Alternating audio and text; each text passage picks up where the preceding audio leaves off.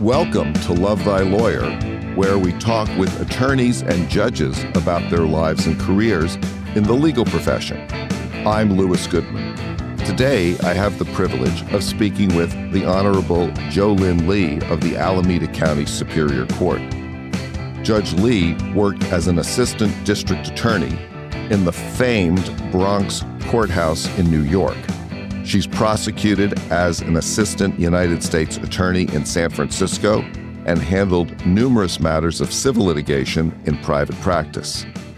Serving as a neutral before her elevation to the bench, Judge Lee served as a special master and discovery referee.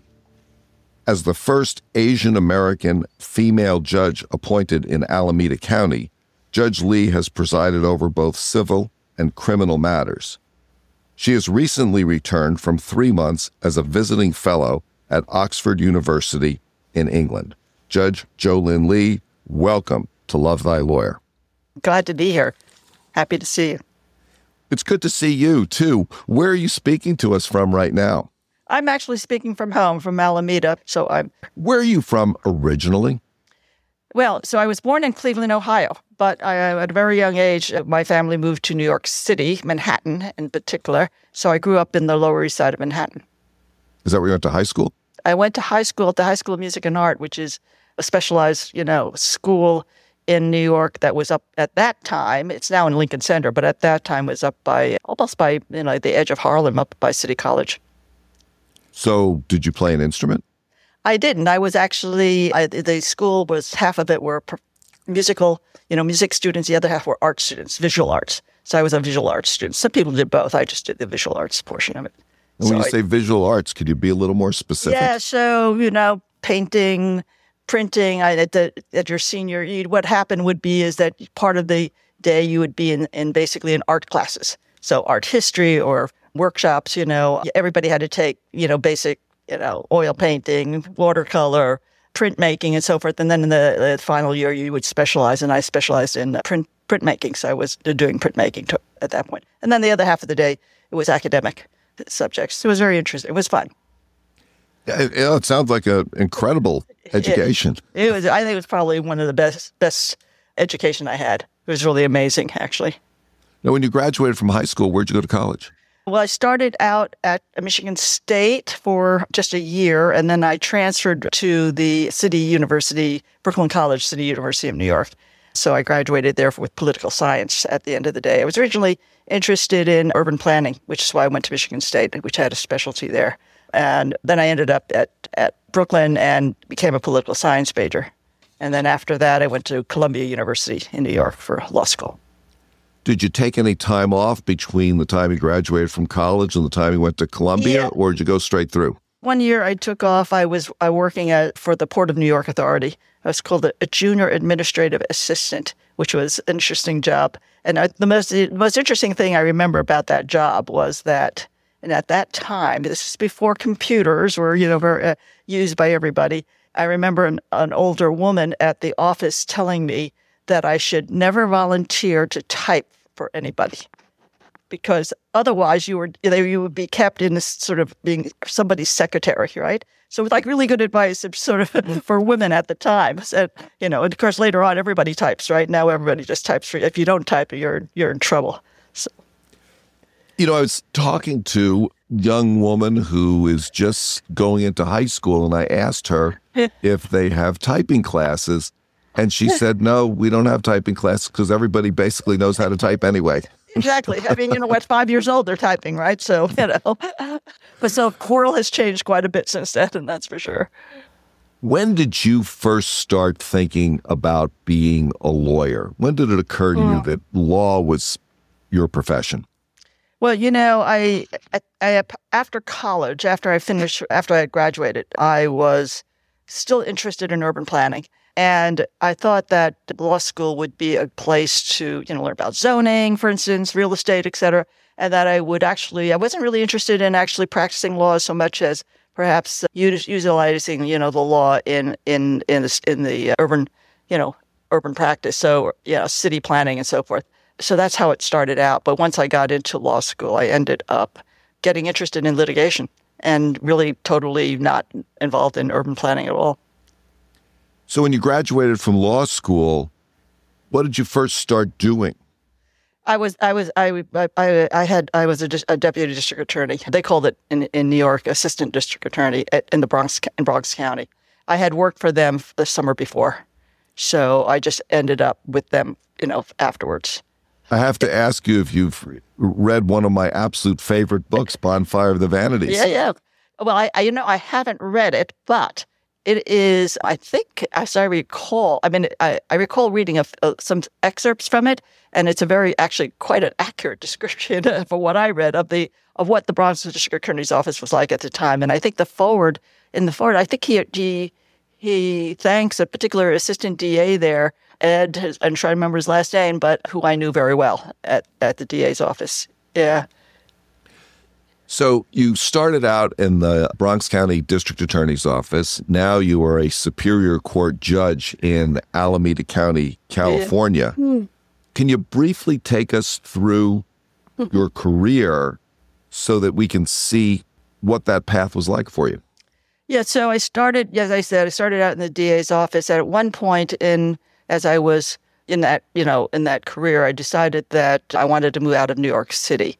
So I had this sort of revelation where I was standing on the subway tracks. I was living in the Upper West Side at the time, and I was, sitting on waiting for my train to go take me to the Bronx, South Bronx, and there were like 4 tracks, and I don't know if you've ever been to New York City or in a subway station there, but it can be very noisy. And when there's I lived on the Upper West Side for a while. So when there's 4 tracks, it could be that all 4 trains are, right? And that what was happening. And it was so noisy and so disturbing. I said, I have to get out of here. I need to get out of New York City. And so I started looking for a job. And I sent out resumes, and one of them was to the National Center for State Courts. I got a very polite letter back saying, really appreciate your applying. And it was for a job, I think, in Colorado. But we really don't have anything for you. We'll keep you in our file cabinet. So I thought, fine. I never expected to hear from them again, but I did, like 6 months later, offering me a job out in San Francisco. So it was, they actually did look back in their files for old resumes and got interviewed by a very good gentleman who was the head of the National Center for State Court San Francisco office, that I ended up going out and working for them. Yeah, I was on a very specific 18-month project to study court delay around the country. And so we went to state courts. We're about, I'd say, 25 state courts that we went to. We split up our team and went to different courts and collected data, spoke to judges and lawyers and so forth, and did a report on court delay, which was actually interesting because later on, as I understand it, it was used really pretty much to advocate for direct calendars, because we compared it, to federal courts and understood that, the direct calendars really made cases go faster. It was, you get less delay. So that's really where it started. And that's how I got to California. Well, speaking of federal courts, you served as an assistant United States attorney for a period of time. And what was that like? And how did that compare with being an assistant district attorney in state court? Yeah, well, it's quite different, but also it's California and New York are very different in terms of their state court systems. So, for instance, in New York City, in order to charge a felony, you must indict and you must go before the grand jury. So a grand jury, you can't get a felony indictment until there's a grand jury hearing, which is very different here. We have preliminary hearings, right? We did nothing like that. So it's really quite different. And the experience is quite different, of course, and being in federal court. And I was at pretty much most of the time in San Jose, which at that time was a very small courthouse run out of, they didn't have their big courthouse yet up there at that time. They were still building it. And I was before Judge Ingram a lot. I don't know if you knew him, but he was a wonderful judge to be before. So I spent a lot of time in front of him, and it was a great experience. I enjoyed it. You also have had some experience as a civil attorney. Yeah. So I left criminal work, most particularly litigation, because I had a young daughter. I had a baby, and I decided that I couldn't do, I really needed more control over my calendar. I couldn't, when you're in trial, it's 24/7, right? So at that point, I decided to go into civil practice, and I ended up with a a very nice, a good insurance defense firm actually down in San Jose at that time. So that was my last trial before Judge Ingram, before I left the U.S. Attorney's Office. I think it was like the day before I gave birth, So that was an interesting experience. And I decided I just couldn't continue to do that. And interestingly enough, I ended up staying out for like a year.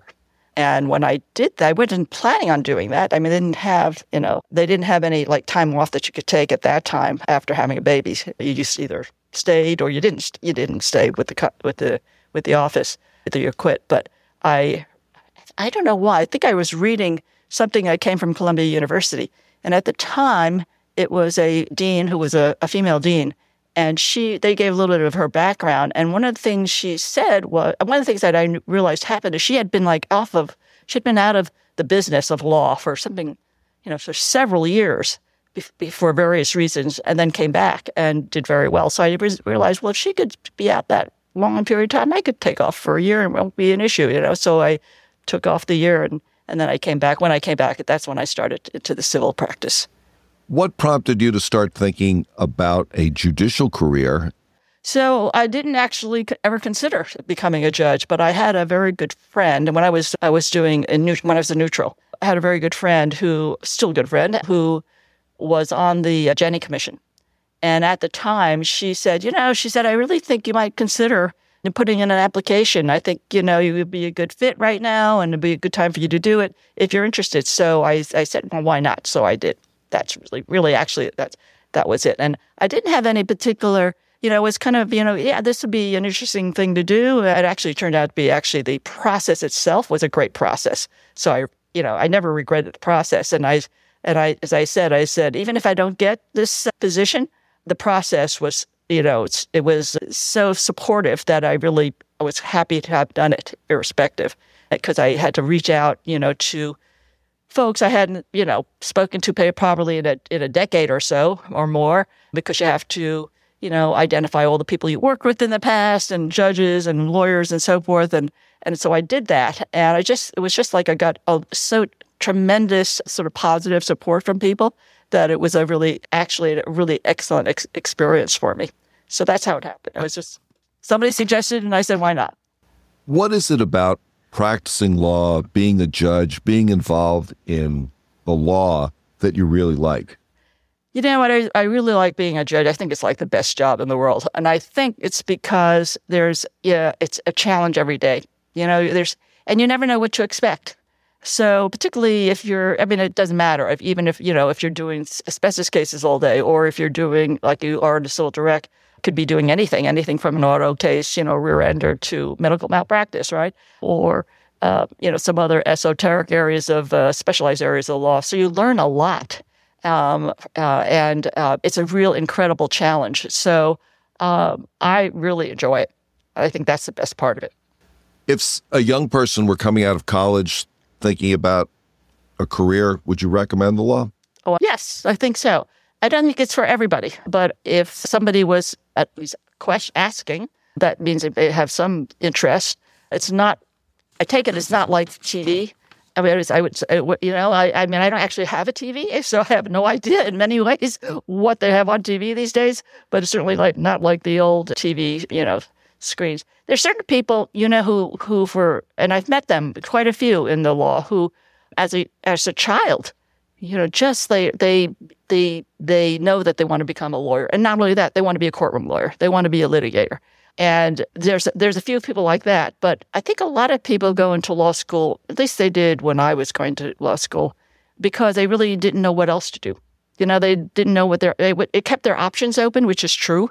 And you can do a lot of things with the law besides being a lawyer. So if I would say that it's great training, even if you decided, and I have many good friends who didn't actually practice law, but the law degree was very helpful in their career. How is being involved in the legal system, practicing law, or for that matter, being a judge, how is that either met or different from your expectations about it? I don't think I really appreciated how much work there is behind the scenes, and how much judges, how hard they have to work. It's a very hard job, particularly nowadays.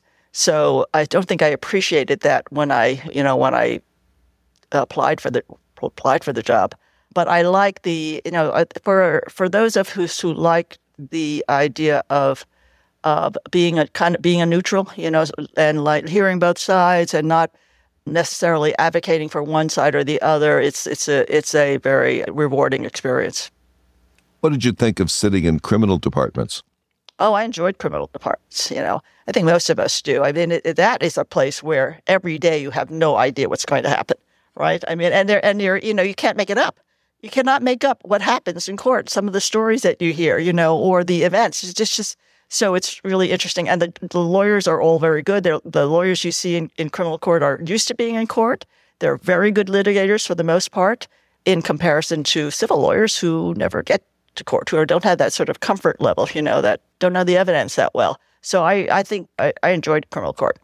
It's kind of a two-part question, but what can lawyers do to be better prepared in general for going to court?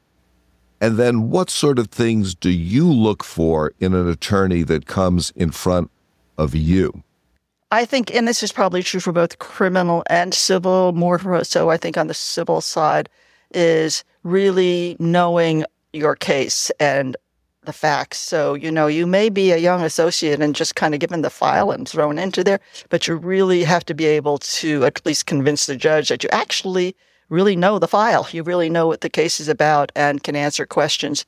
So I think that's, for us as judges, we're looking for that. If somebody really, it's clear that they just have no clue what's going on in this case, don't really know the client and so forth, it's a problem for us. And so I think that's the difference. And I don't know what that means in terms of real life for a lot of lawyers. Because as I said, I was an insurance defense attorney. There are many times when your senior partner at the time, if you're a young associate, isn't really available for you. They're in trial and so forth. And so, you don't have a real understanding of where they're, because I think most of the trial attorneys, the ones who actually end up trying cases and they get the file fairly early on, have a pretty good idea of what their strategy is going to be. They have a pretty good idea where they want to go with the case. But if it's not conveyed to the younger, associates, then it's a problem when they're, when the young associate's given, discovery to do and take a deposition or do whatever it might be. It can be an issue, or have to appear in court at a case management conference and, what's going on in this case? Where are we going with it? Where's the issues? So I think I would say that's it. I just lately been thinking that I'm not seeing enough of younger attorneys being appropriately supervised and given direction from the person who's actually going to be at trial, right? And the person who really knows. And I think I know the really good trial lawyers pretty quickly size up a case, at the very beginning. They have an idea where they're going with it, Another two-part question. What do you think's the best advice you've ever received? And what advice would you give to a young attorney just starting out? I think one of the best advices that was given to me was to, if you're in court, is to make friends with the court clerk. It is really, really important.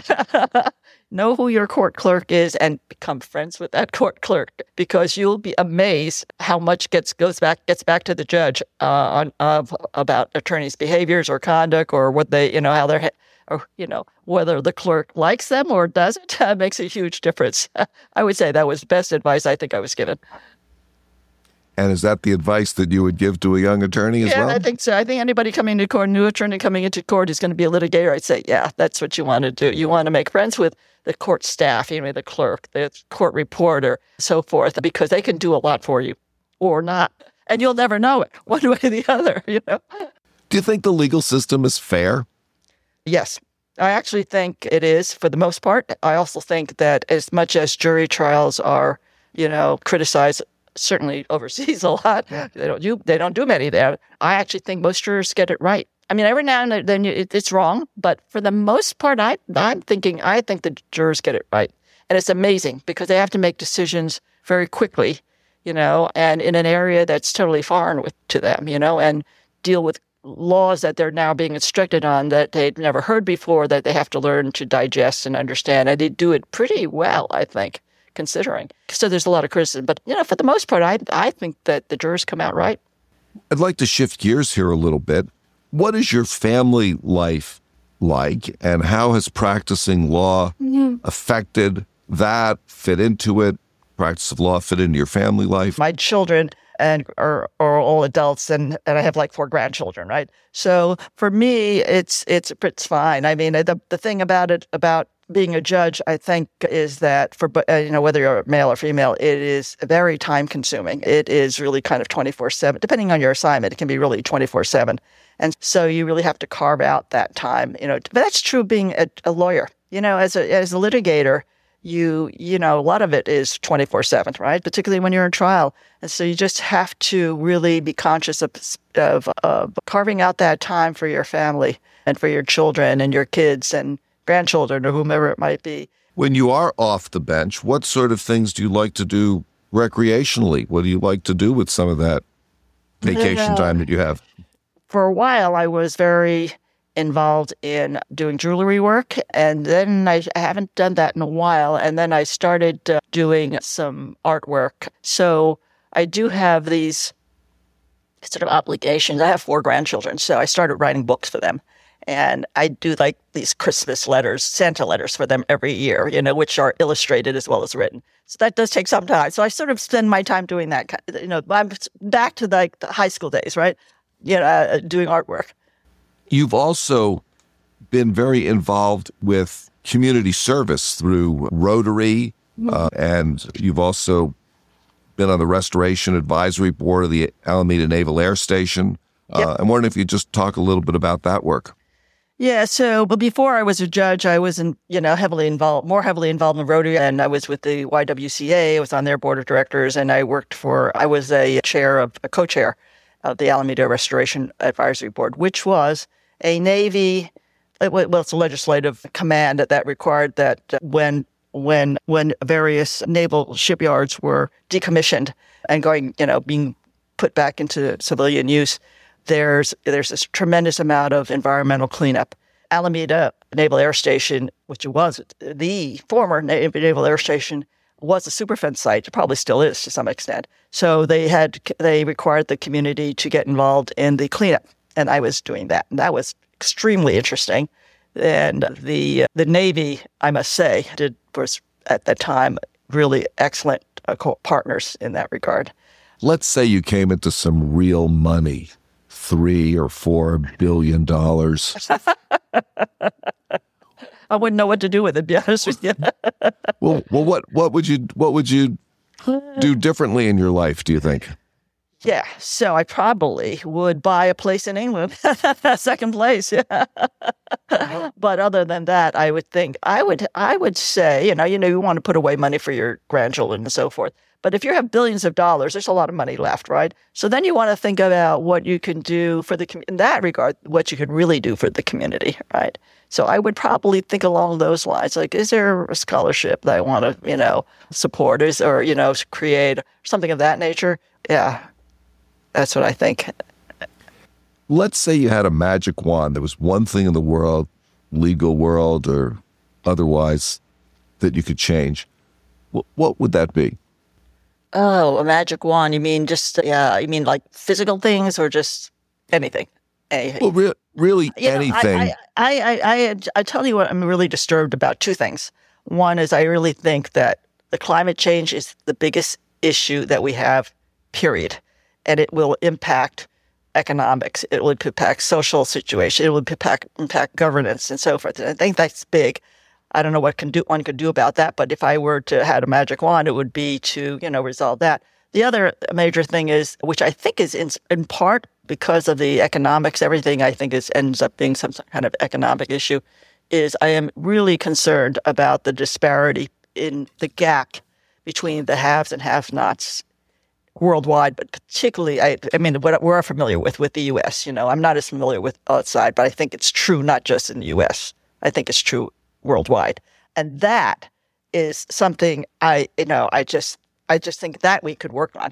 And I don't, there's a lot of, for instance, I don't think it's necessary for everybody to graduate college. I think there's alternatives that we could be looking into that would give people, reasonable income And every school shouldn't be a good school. I mean, it doesn't matter where even if you're living in a poverty-stricken area, you should have a good school. There's no reason not to have a good school just because, it happens to be a low-income area. This doesn't make any sense to me. I don't understand that. I just don't understand that. And that would be my magic wand. Is there anything that you want to talk about that we haven't discussed?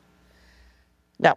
I love the questions, by the way. So, I think you covered a pretty broad area. Now, there's nothing that I can think of that I would, want to talk about that we haven't really discussed at this point. Appreciate it.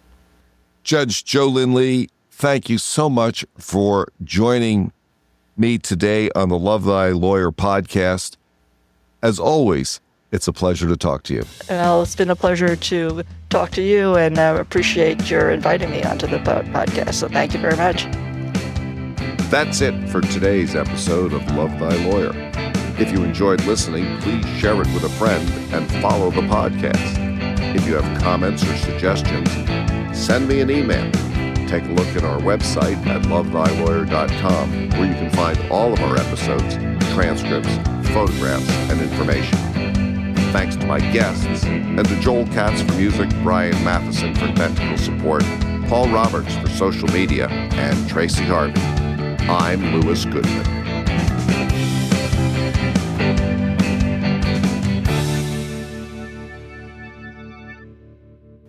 That's a really good question. I have to think about that. Yeah, I can't. I don't think I could answer it. I just don't. I don't know what I would say. I have to think a lot about that one. That's really a great question, by the way.